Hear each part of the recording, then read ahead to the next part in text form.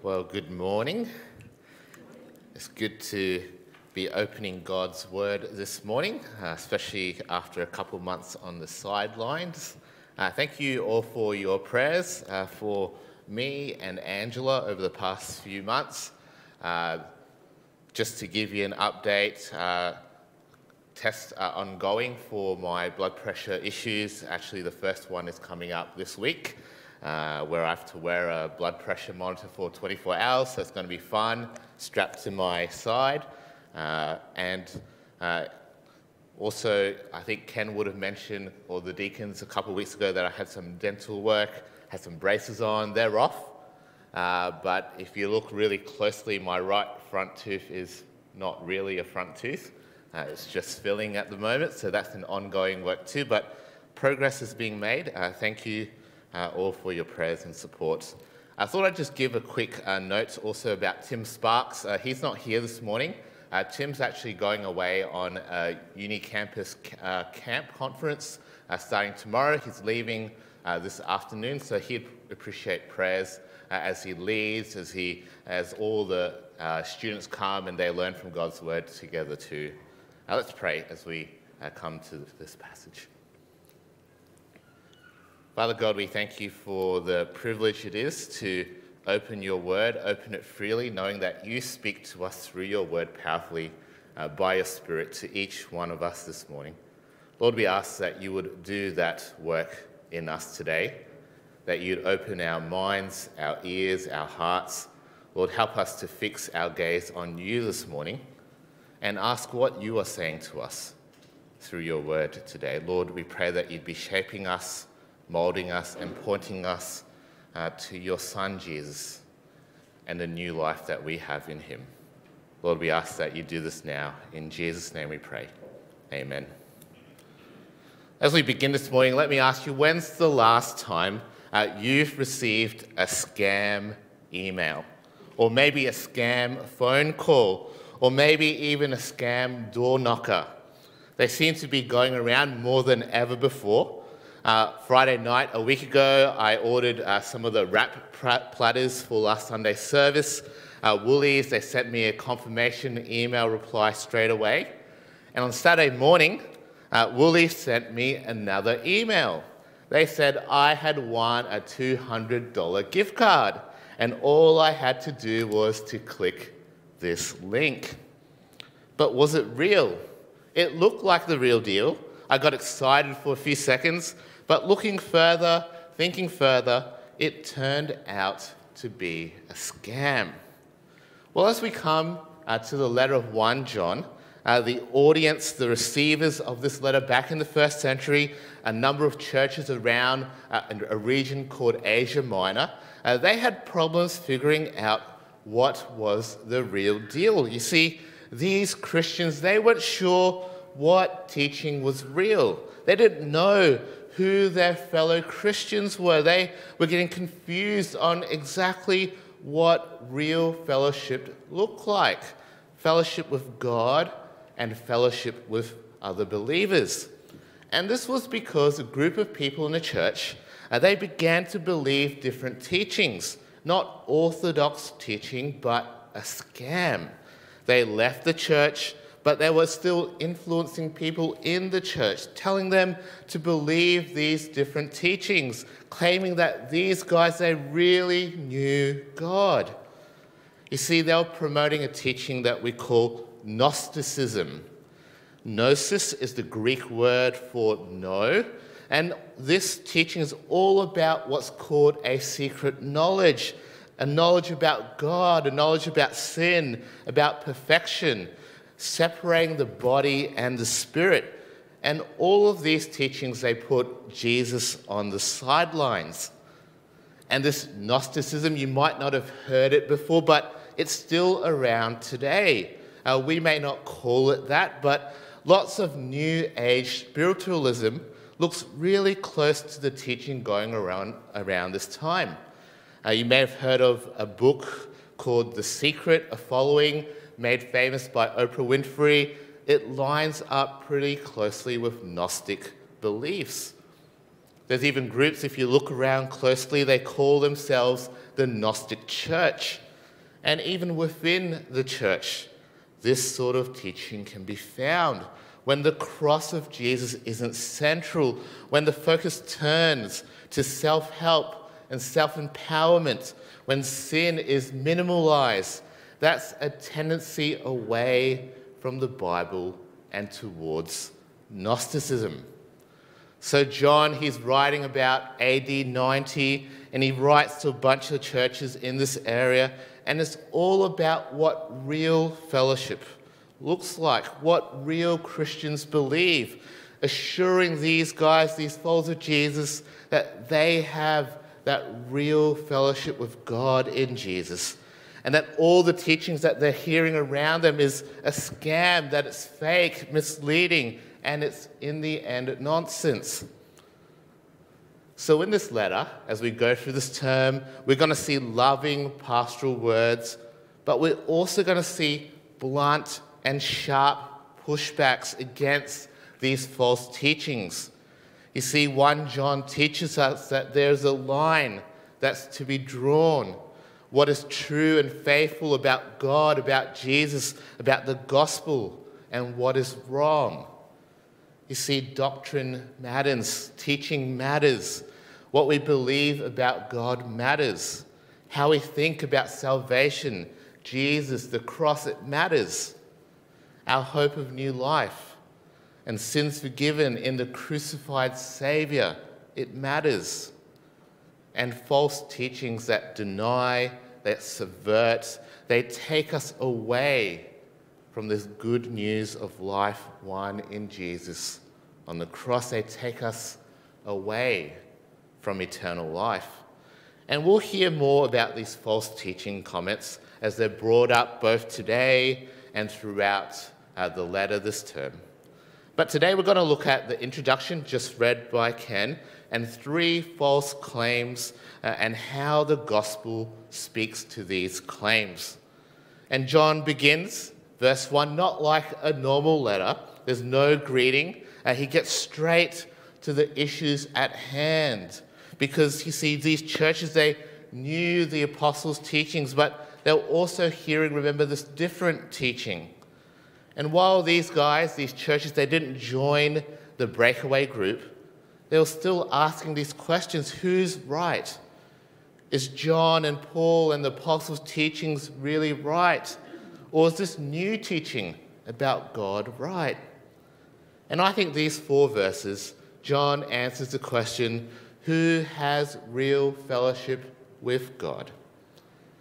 And John, he begins in a similar way to his gospel. He says in verse 1, that which was from the beginning, which we have heard, which we have seen with our eyes, which we looked upon and have touched with our hands concerning the word of life. These false teachers here, they were claiming this and that about God, but John, he says, let's start from the beginning. The real Jesus who came from God, with God in the beginning. John, the writer, he says, we heard him. We saw him with our own eyes. We touched him with our hands. John was there with Jesus. He was there alongside the other apostles. He had first-hand experience, eyewitness testimony. He saw the real Jesus. And Jesus, his life, his ministry, and ultimately his death and rising again, it was all about the word of life, a message of eternal life, the gospel message, the good news of salvation. And that's what verse 2 goes on to if you keep reading. The life was made manifest, and we've seen it and testified to it and proclaimed to you the eternal life, which was with the Father and was made manifest to us. You see, life was the message that Jesus came down from heaven to earth to proclaim.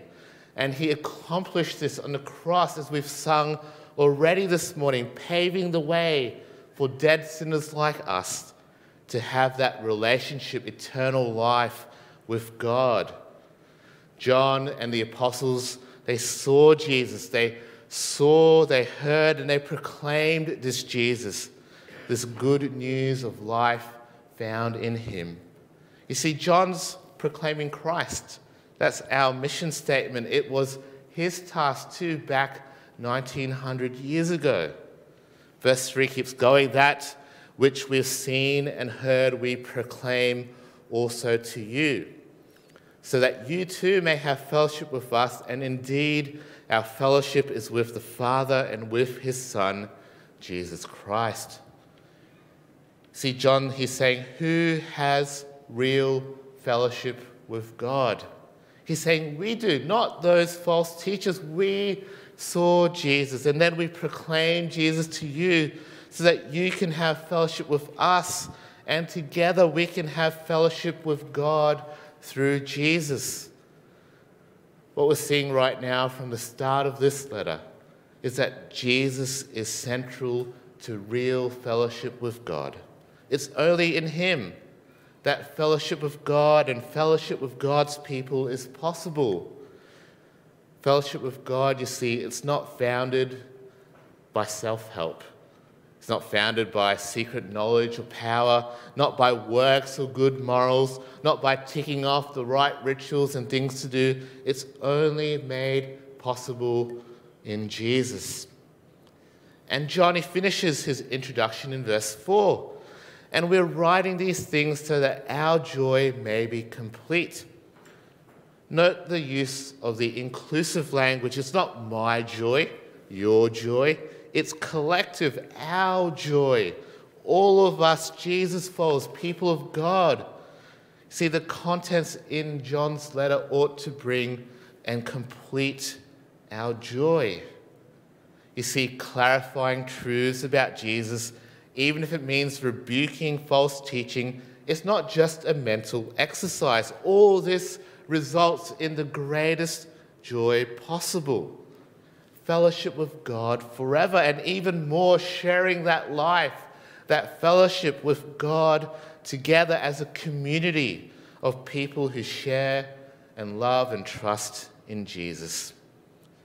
So as we work through this letter today and over the coming weeks, let's remember that these truths, these things that John brings up, that he defends, that he challenges, that he clarifies, all of this has an end goal of bringing and completing our joy.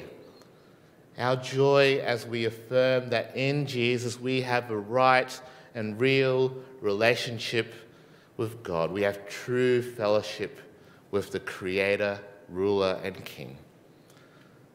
And as we start getting into the meat of 1 John, in the next 8 verses, we find John begin by responding to 3 different claims that seem to be coming from these false teachers, people outside the fellowship. Then they're confusing, they're sowing doubt, they're even leading people away from salvation in Jesus, and ultimately leading them away from life and real fellowship with God.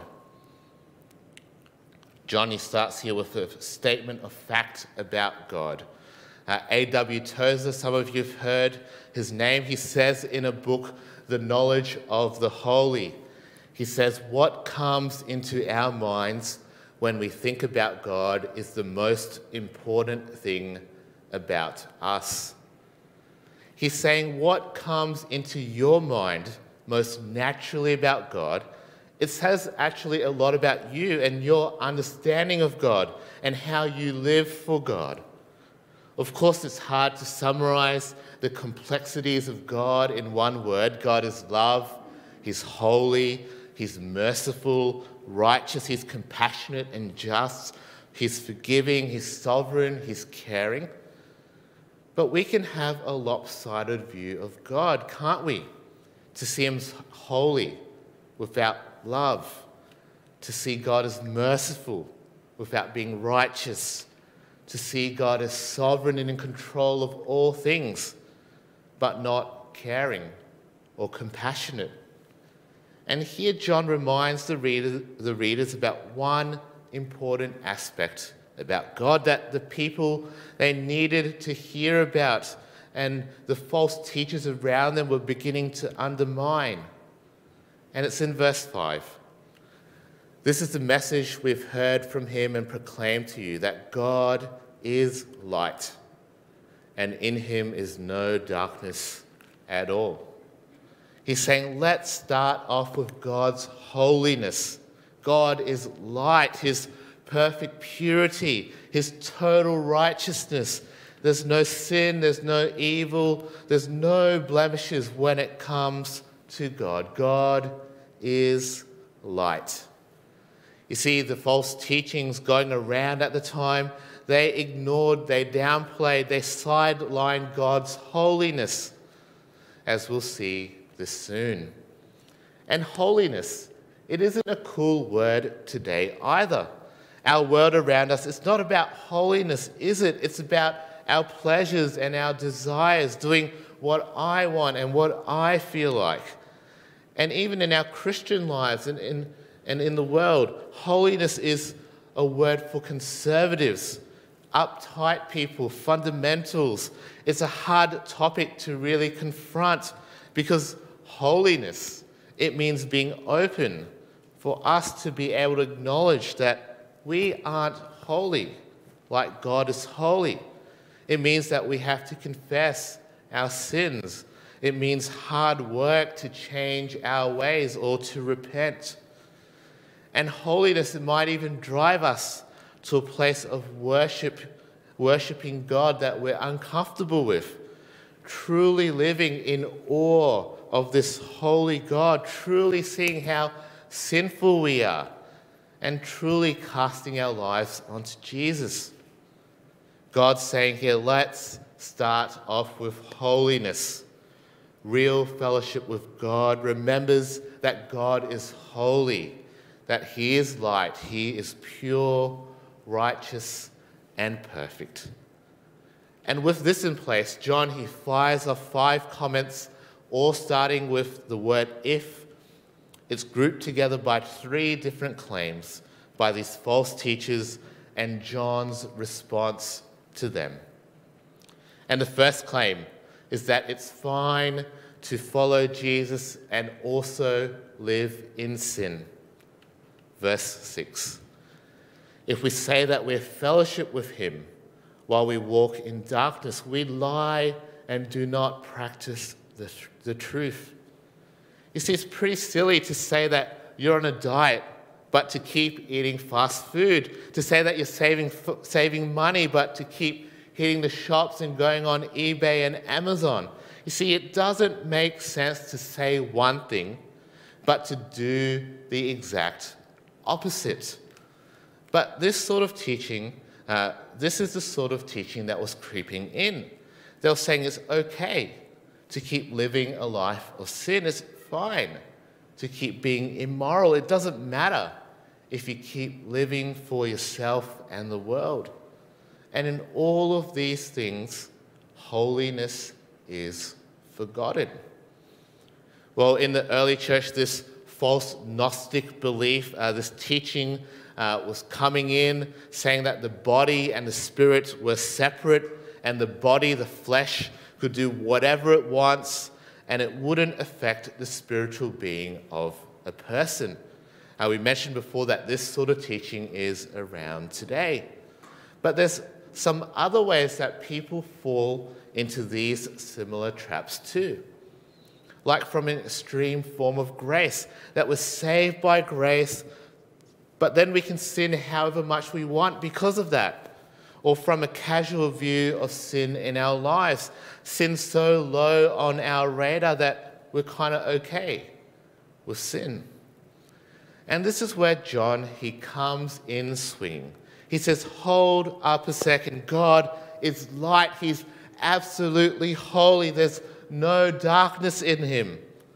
So it doesn't make sense to walk in darkness. And the word walk here, it means not just one sin or things like that. It means a lifestyle, a routine of continued and unrepentant sin, living in darkness. It's crazy to live in sin and to think that you can have fellowship with God. And if we make this claim, we're off the charts crazy too, saying one thing and doing the exact opposite. We actually lie. And there's no truth in living this way and thinking it's okay. Now, John, he doesn't leave us there. He corrects this false claim in verse 7. If you read there, it says, "But if we walk in the light, as he is in the light, we have fellowship with one another, and the blood of Jesus, his Son, cleanses us from all sin." You see, if God is light, it makes sense that we, his people, ought to walk in the light. That shows our common fellowship with one another and with God as his people, not walking in sin and darkness. And you might ask, how can we walk in the light? Don't we still sin? Well, it's Jesus, he says here, that enables us to walk in the light in the first place. Remember, we can't do it on our own. Our sin would always be in the way. We're hopeless by ourselves. But you see, Jesus' blood, verse 7, cleanses us from all sin. Yesterday, today, and tomorrow, he cleanses us from all sin so that we can live for God, that we can walk in the light, not living in sin. And we'll hear more about this later. But as we keep going to our second claim, there's been a lot of sport happening in the past month.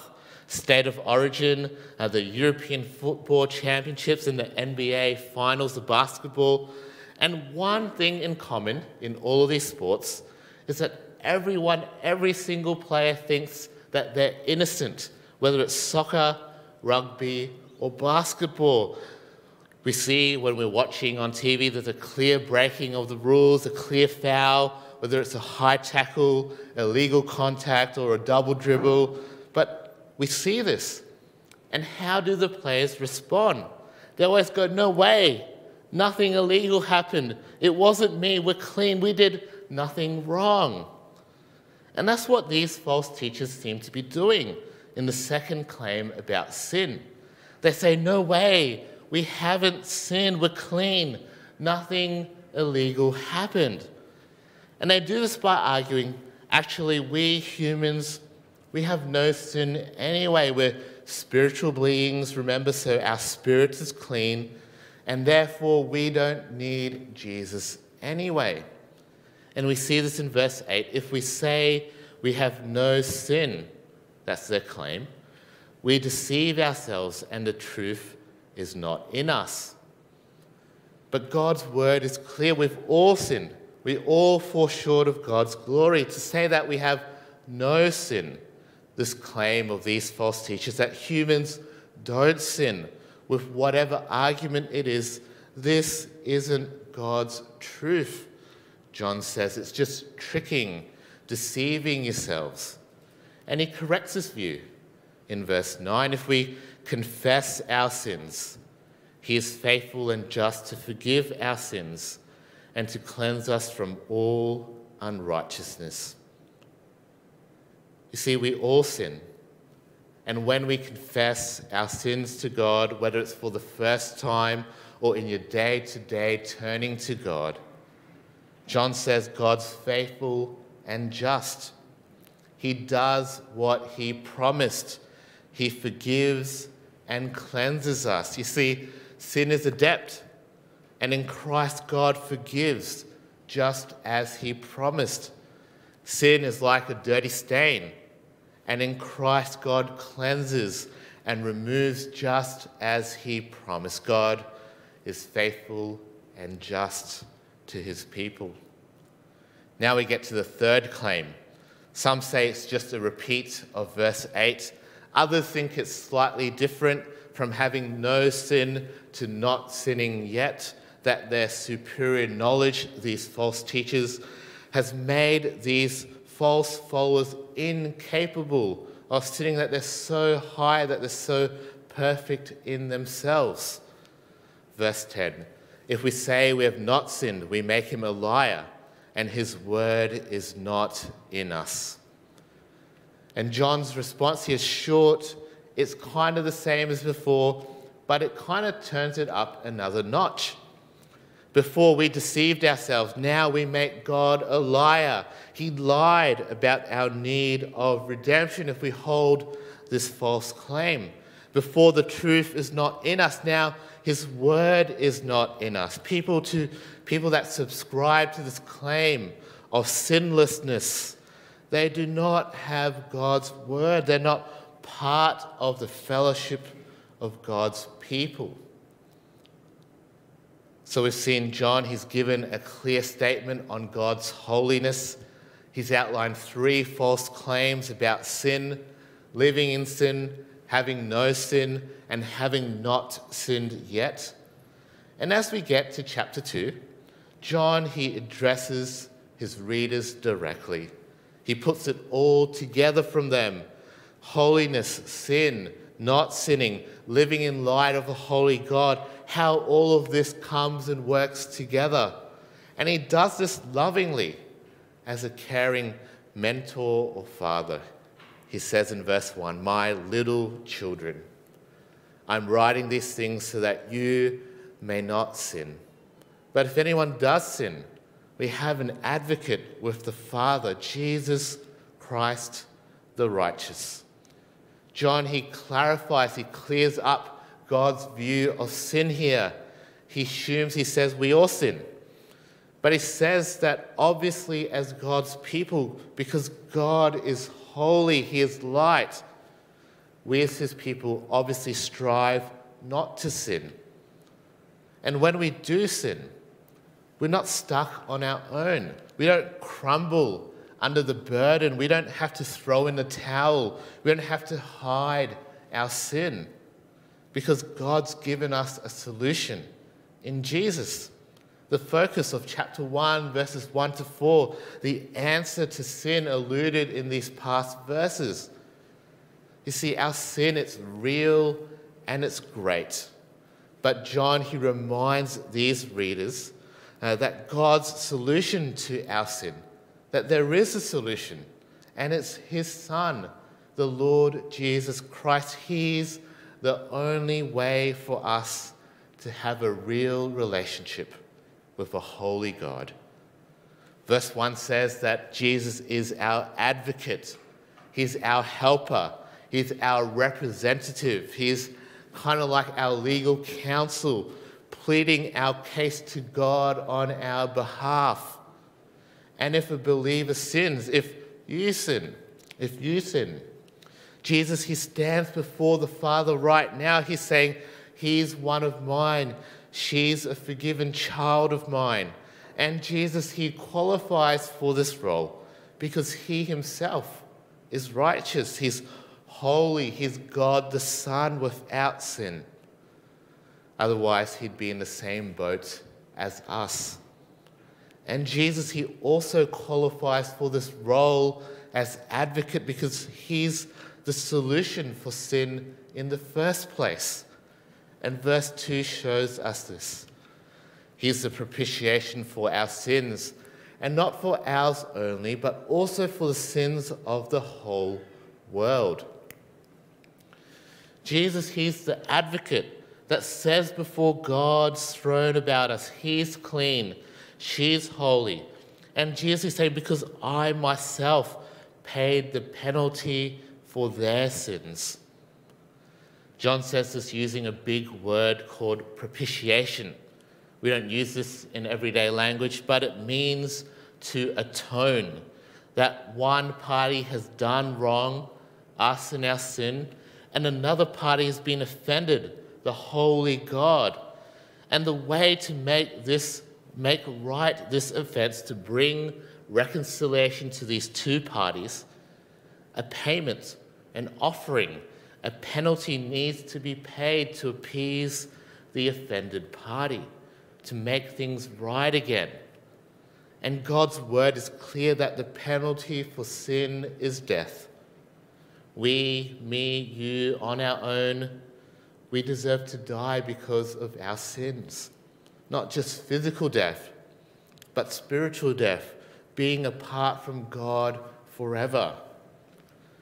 But the beauty of this verse is that Jesus is the propitiation of our sins. He is the atoning sacrifice for our sins, that because of our sin, in light of a holy God without sin who judges sin, the righteous and just penalty, remember, is death.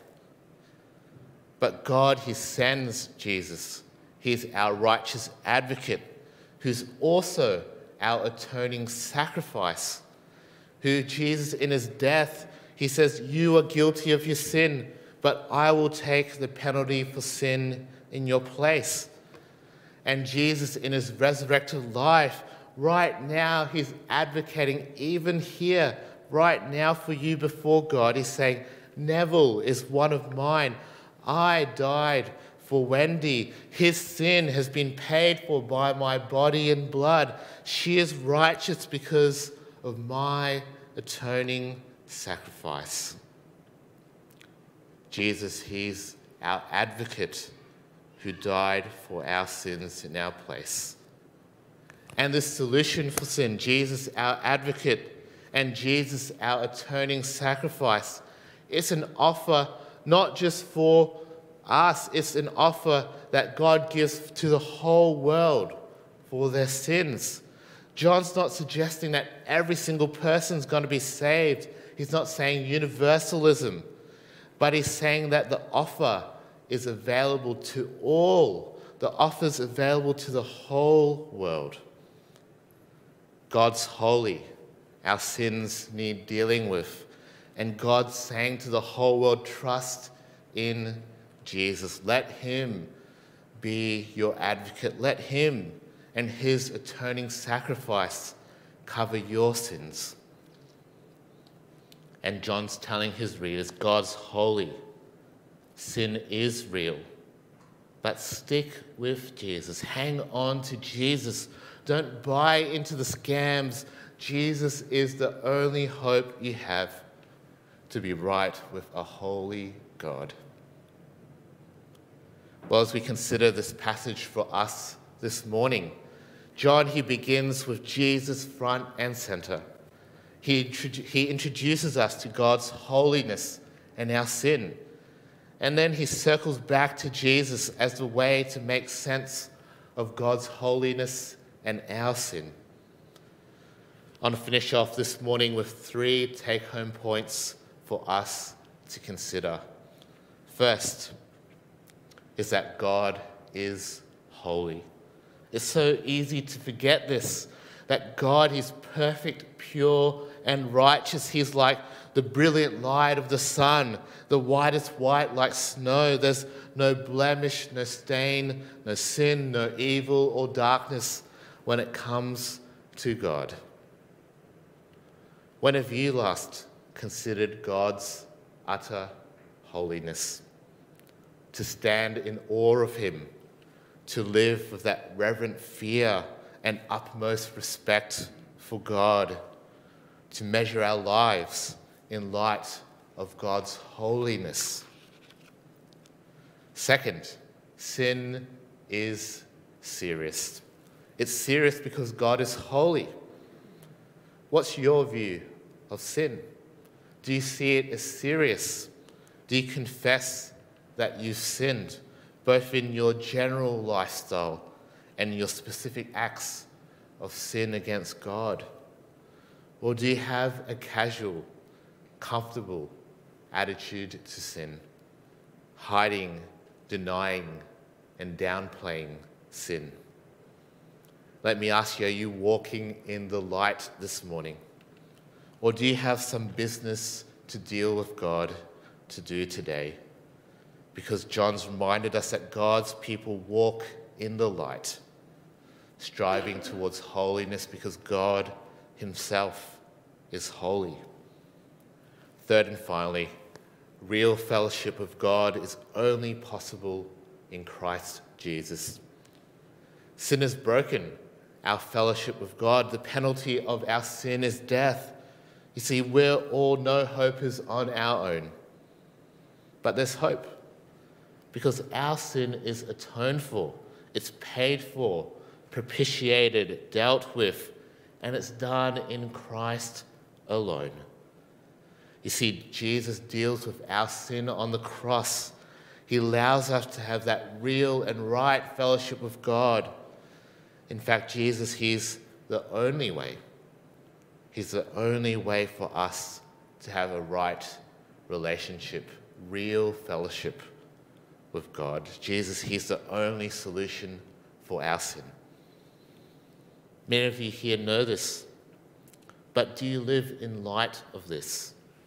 Running to Jesus, confessing your sin, leaning on Jesus when you feel overwhelmed by your sin, defending the saving message of Jesus when others sideline him, and proclaiming Jesus to the world as the solution to sin and the way to have real fellowship with God and having perfect joy, because we do have real fellowship with that holy God of the universe.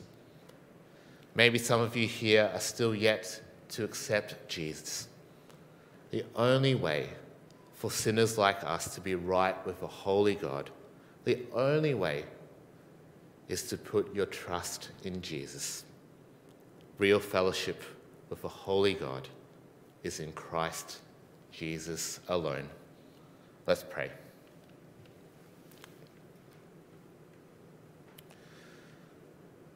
Father God, this morning we're reminded that you are holy, that as your saved and forgiven people, you call us to live in the light, to live holy lives in response to your holiness.